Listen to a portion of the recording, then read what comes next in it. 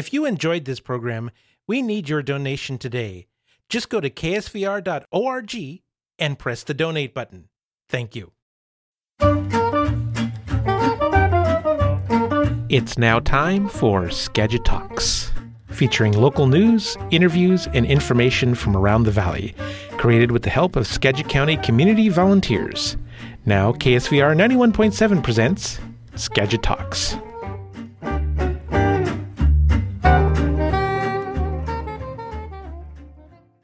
Today is the debut of an occasional series of conversations with longtime Skagitonians called This Skagit Life. Here's Don Wick presenting a conversation with Dr. Andy Anderson. From the Northwest News Network, it's hard to outsmart sea lions, but overrun Pacific Northwest ports keep at it. All this and more on today's edition. Now, This Skagit Life, Dr. Andy Anderson. This Skagit Life. Today, meeting with Dr. Andy Anderson. This is Don Wick. Andy, how are you? I'm fine, thank you. What makes the Skagit special to you? Well, you know, I've been here for 50 years now, and it fits like a comfortable old shoe. and so it's part of it's the people, the community. It's just comfortable and a great place to be. It is indeed. What is it about Skagit that drew your family here and keeps you here? Well, we came because I got a job offer from Washington State University to work at the research station. That happened in 1969. And so we came out here from, both of my wife and I grew up in Oregon, and we've been Pacific Northwesterners all along, but we spent some time in Texas and some time in Riverside, California, and it was welcoming to be able to come back into the Pacific Northwest. What have you seen change during that time? Wow. There's been a lot of things that changed. When I came here and started research, there was 40,000 acres of peas being grown in the Skagit Valley, and it was a very important part of the ag community. And now today, there isn't any peas grown, but there are all kinds of other agricultural activities going on, such as potatoes and blueberries and bulb crops and seed crops. But agriculture is constantly changing, and we've seen a good share of that take place in the 50 years that we've been here. Pretty diverse then here. Yes, it is pretty diverse. And the big thing that's changed is we went from processing crops, where everybody was growing crops for, we had probably somewhere around 15 plus processors here in the valley in the late 60s. And then when I retired in 2000, there was just one processor left. And those things, that's created a tremendous change in the way people did their business. Okay. How would you define your sense of this community? Well, this is a tight-knit community, and from the agricultural roots, it was one where people had to work together in flood fights with the Skagit River, and also they worked together in cooperating in harvesting their grain crops, and so those kinds of things pulled the community together, quite different than you see in other communities here in Washington and probably all over. This was it became a tight-knit community because of the things that they had to cooperate with each other. Is that any different than your sense of this place? No, I think that this attitude of cooperation, even though people are fiercely independent, there is more attitude of cooperation here than I've seen in many other communities. Yeah. What about the research you were doing at the research station? Tell us about that.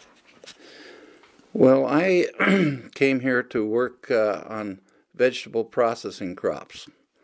And peas, of course, was a major part of my research program. We did a lot of other things. I also was very involved in plant tissue culture research and developed the first woody plant tissue culture approach of propagating rhododendrons. And we did a lot of other tissue culture projects along the way. We worked in soil fertility aspects of things and in considering bringing in a lot more cover crops for the health of the waterfowl that come here and spend the winter. How did you first get into this whole field of agricultural research? Well, I grew up on a small farm in Hood River Valley, and I really liked the idea of working in agriculture. And when it came to the point where I had to realize that I wasn't going to be a farmer, the next best thing would be to be a researcher and work with farmers. What part does the Skagit River and Bay play in defining and influencing your community? Well, the Skagit River is the reason why we have this wonderful delta farmland. And so that is it is the creator of this farmland, and it's also a major part of the fishing industry. And when we learned how to dike the rivers, the river and along the bay, we were able to reclaim a lot of farmland, and that became a very important part of the agricultural scene. What is your favorite natural place in the Skagit? Oh, wow. There's just lots of them. We like to take people up to Little Mountain. We like to go up to Mount Erie and be able to see all the scenery around. We love the parks along the Sound. Take people to those kinds of places, and we love to go up around Mount Baker and enjoy it's just got all kinds of wonderful scenery and sights to see. What natural resource in the Skagit do you most identify with? Well, we think of being that my roots here are in agriculture. I think of the Skagit Valley as and the delta land that is got such wonderful soil and a climate for growing so many different things. What are you doing in your life right now that is particularly meaningful? Well, I've been retired since 2000, and I've found that working in community gardens have been a major enjoyment, and I found that the opportunity to work with community is very satisfying, and it's been really a major part of my life since I retired. That's great. Do you have a memory you would share that is uniquely Skagit? Well, I'd like to share with you about what the farmers did when right around World War II in that period of time. They found that some of their vegetable seed crops had dropped in production to about 50% of what had been in the past, and it became actually a concern of the federal government, because you got to have places to grow seed of all the different vegetables, and we were a major component of that. And so that was the basis of why the farming community came together and developed this Northwest Ag Research Foundation, which has been a very important part of the success of agriculture here in the Skagit Valley. And a fair amount of seed farming here as well. Yes, there is. It's It's a major place for the production of spinach, cabbage, and red beet seed. If you had to choose, what's your favorite season in the Skagit? Oh, I like the spring. It's wonderful. It's nice to be able to go out and see the daffodils and the tulips, and then just see the crops coming out of the ground, and knowing that there's a lot of people who put a lot of faith in the idea that they're going to produce a crop that is going to help them through the rest of the year. Boy, that's a pretty special place we have here, isn't it? Oh, yes, it is. And it's got a tremendous history. Even before agriculture became a major component here, the forestry industry and the fishing industry were very, very important. And things transition from one thing to another, but that's the backbone of this community. It is one that is really, really able to adapt, use their intelligence, and work together to make things happen. It's a pretty interesting history in fishing and forestry and farming, isn't it? Yes, there is. Well, how have abundant natural resources helped shape your life and or your profession? Well, to be able to work with people who are successful in what they do and are able to adapt when they need to adapt, and right at the end of my career in 2000, the ability of this community to go from a major processing industry to potatoes and blueberries to occupy the land, and also there was a lot of field corn grown here too, to take up a lot of the space that had been used for processing vegetables. And then we had quite a nice increase in fresh produce, such as a new crop of Brussels sprouts, for instance. It's pretty neat to see these things take place and be very successful. Sure is.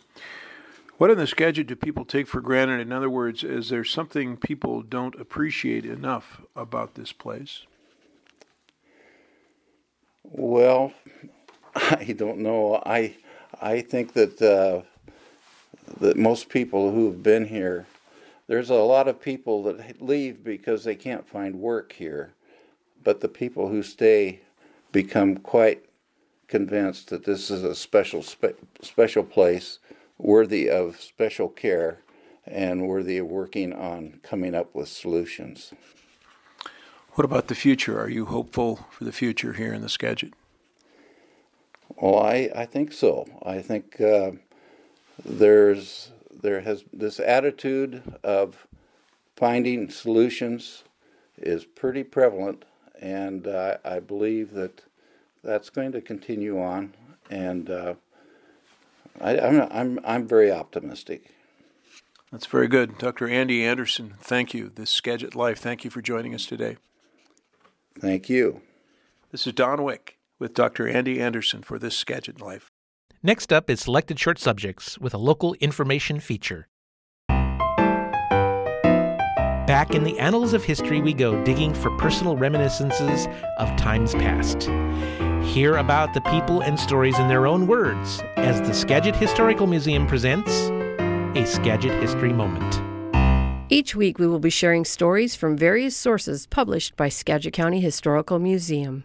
Educated and politically aware women such as Georgiana Beatty and Eliza Van Fleet of Skagit County must have cheered when the Washington Territorial Legislature ignored the suffrage restrictions in most states and granted women the right to vote on November 23, 1883. The men learned, too late, how well women could organize.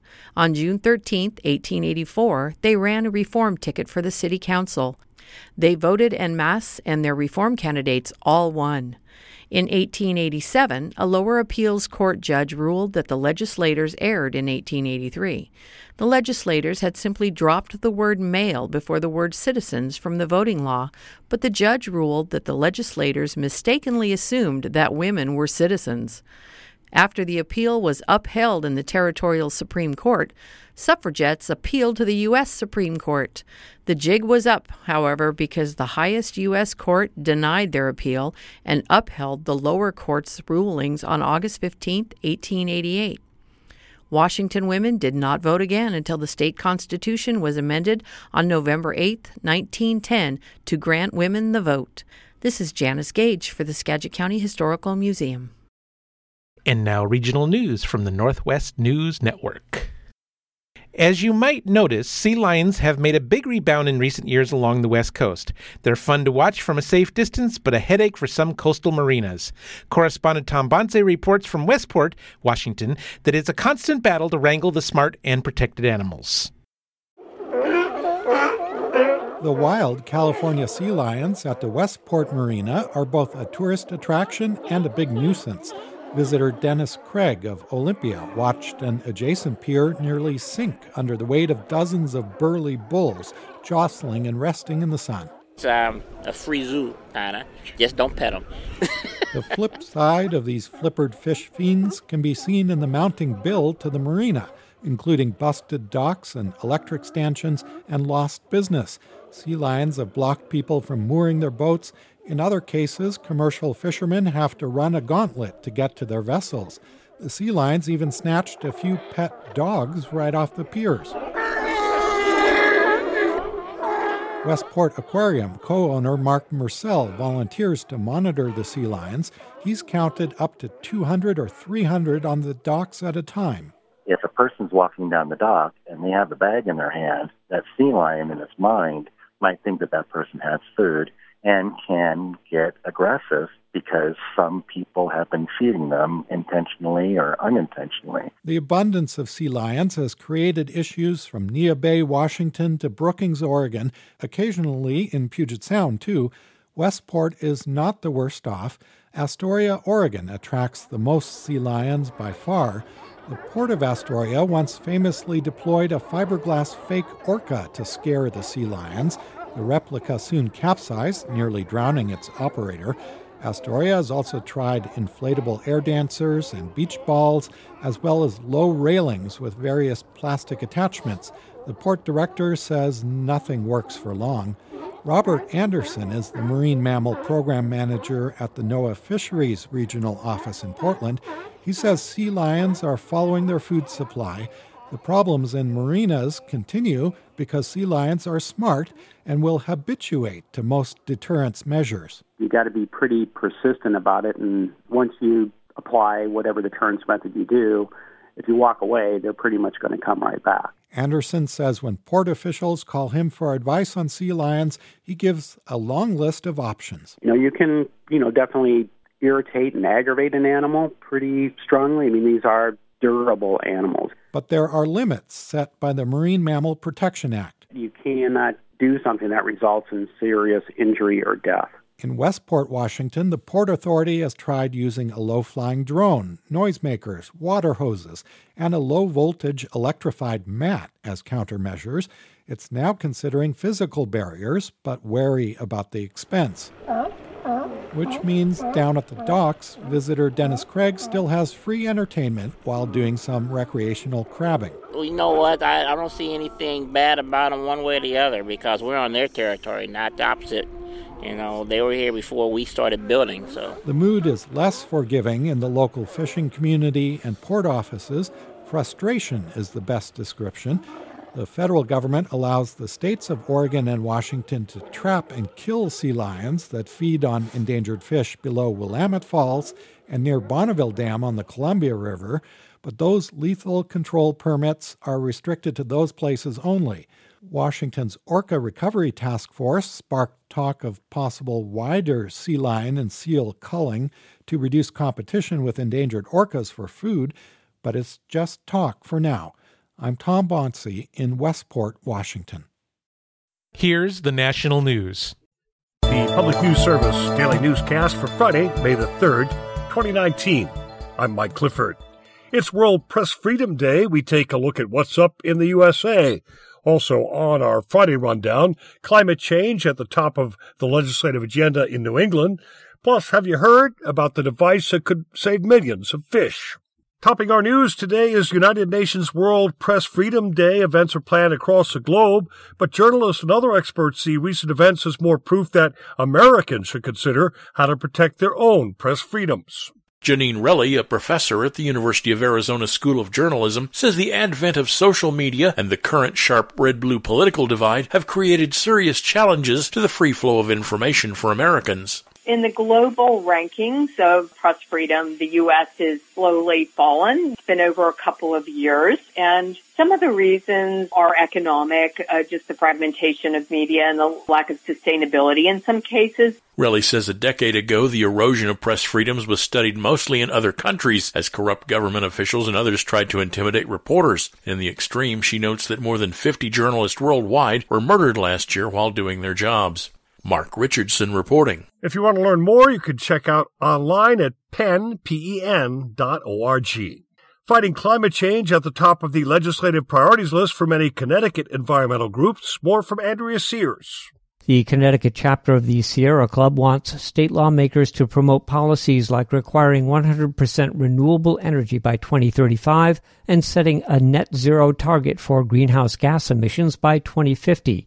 According to Chapter Chair Ann Gadwa, those are goals that can be met. The way we could do this is moving away from fossil fuels, moving away from gas, moving away from oil, moving away from coal to renewable energy such as wind power, solar power. Bills have been introduced to expand procurement of energy from offshore wind and to improve net metering of solar power.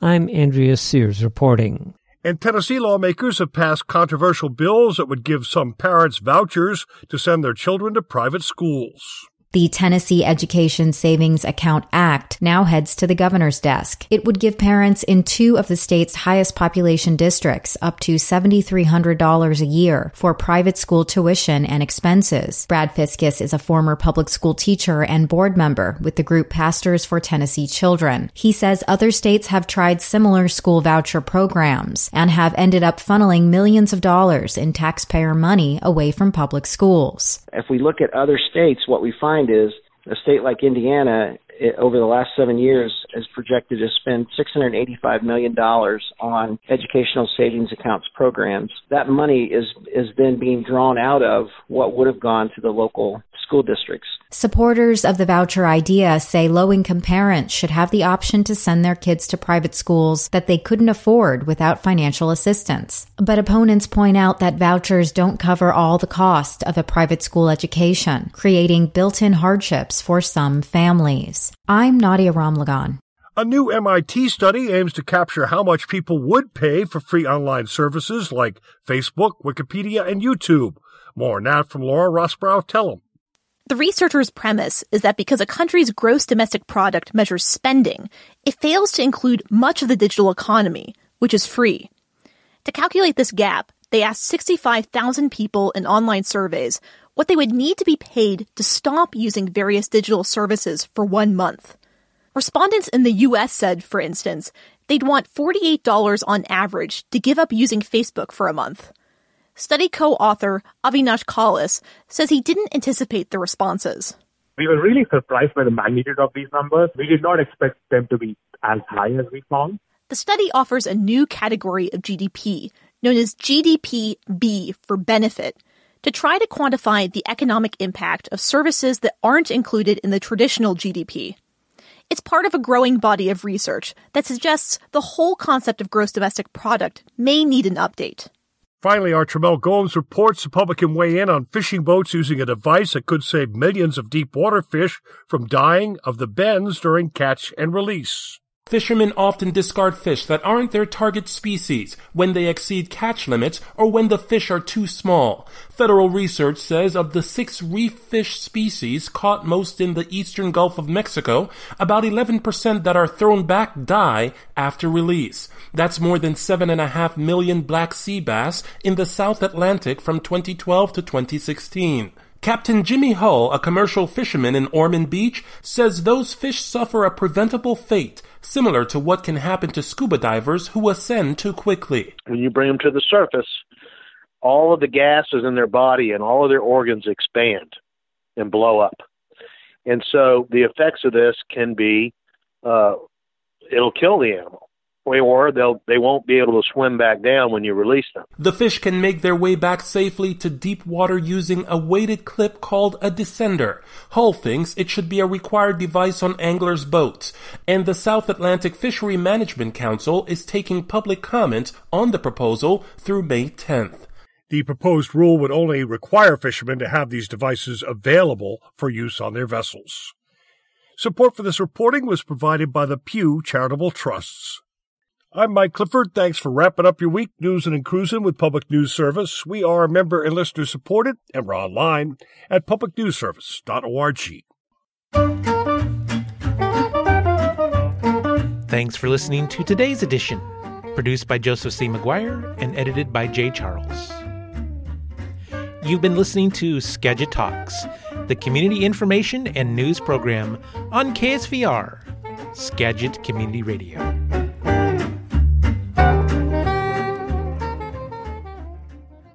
If you are enjoying today's Skagit Talks, we need your support now. Please donate today. Go to ksvr.org and press the donate button. Thank you. KSVR presents Radio Theater Project, radio dramas and comedies for the modern ear. An anthology of original and adapted stories is performed by the Skagit Valley Radio Theater Company on Sundays at 6 p.m. on Skagit Community Radio.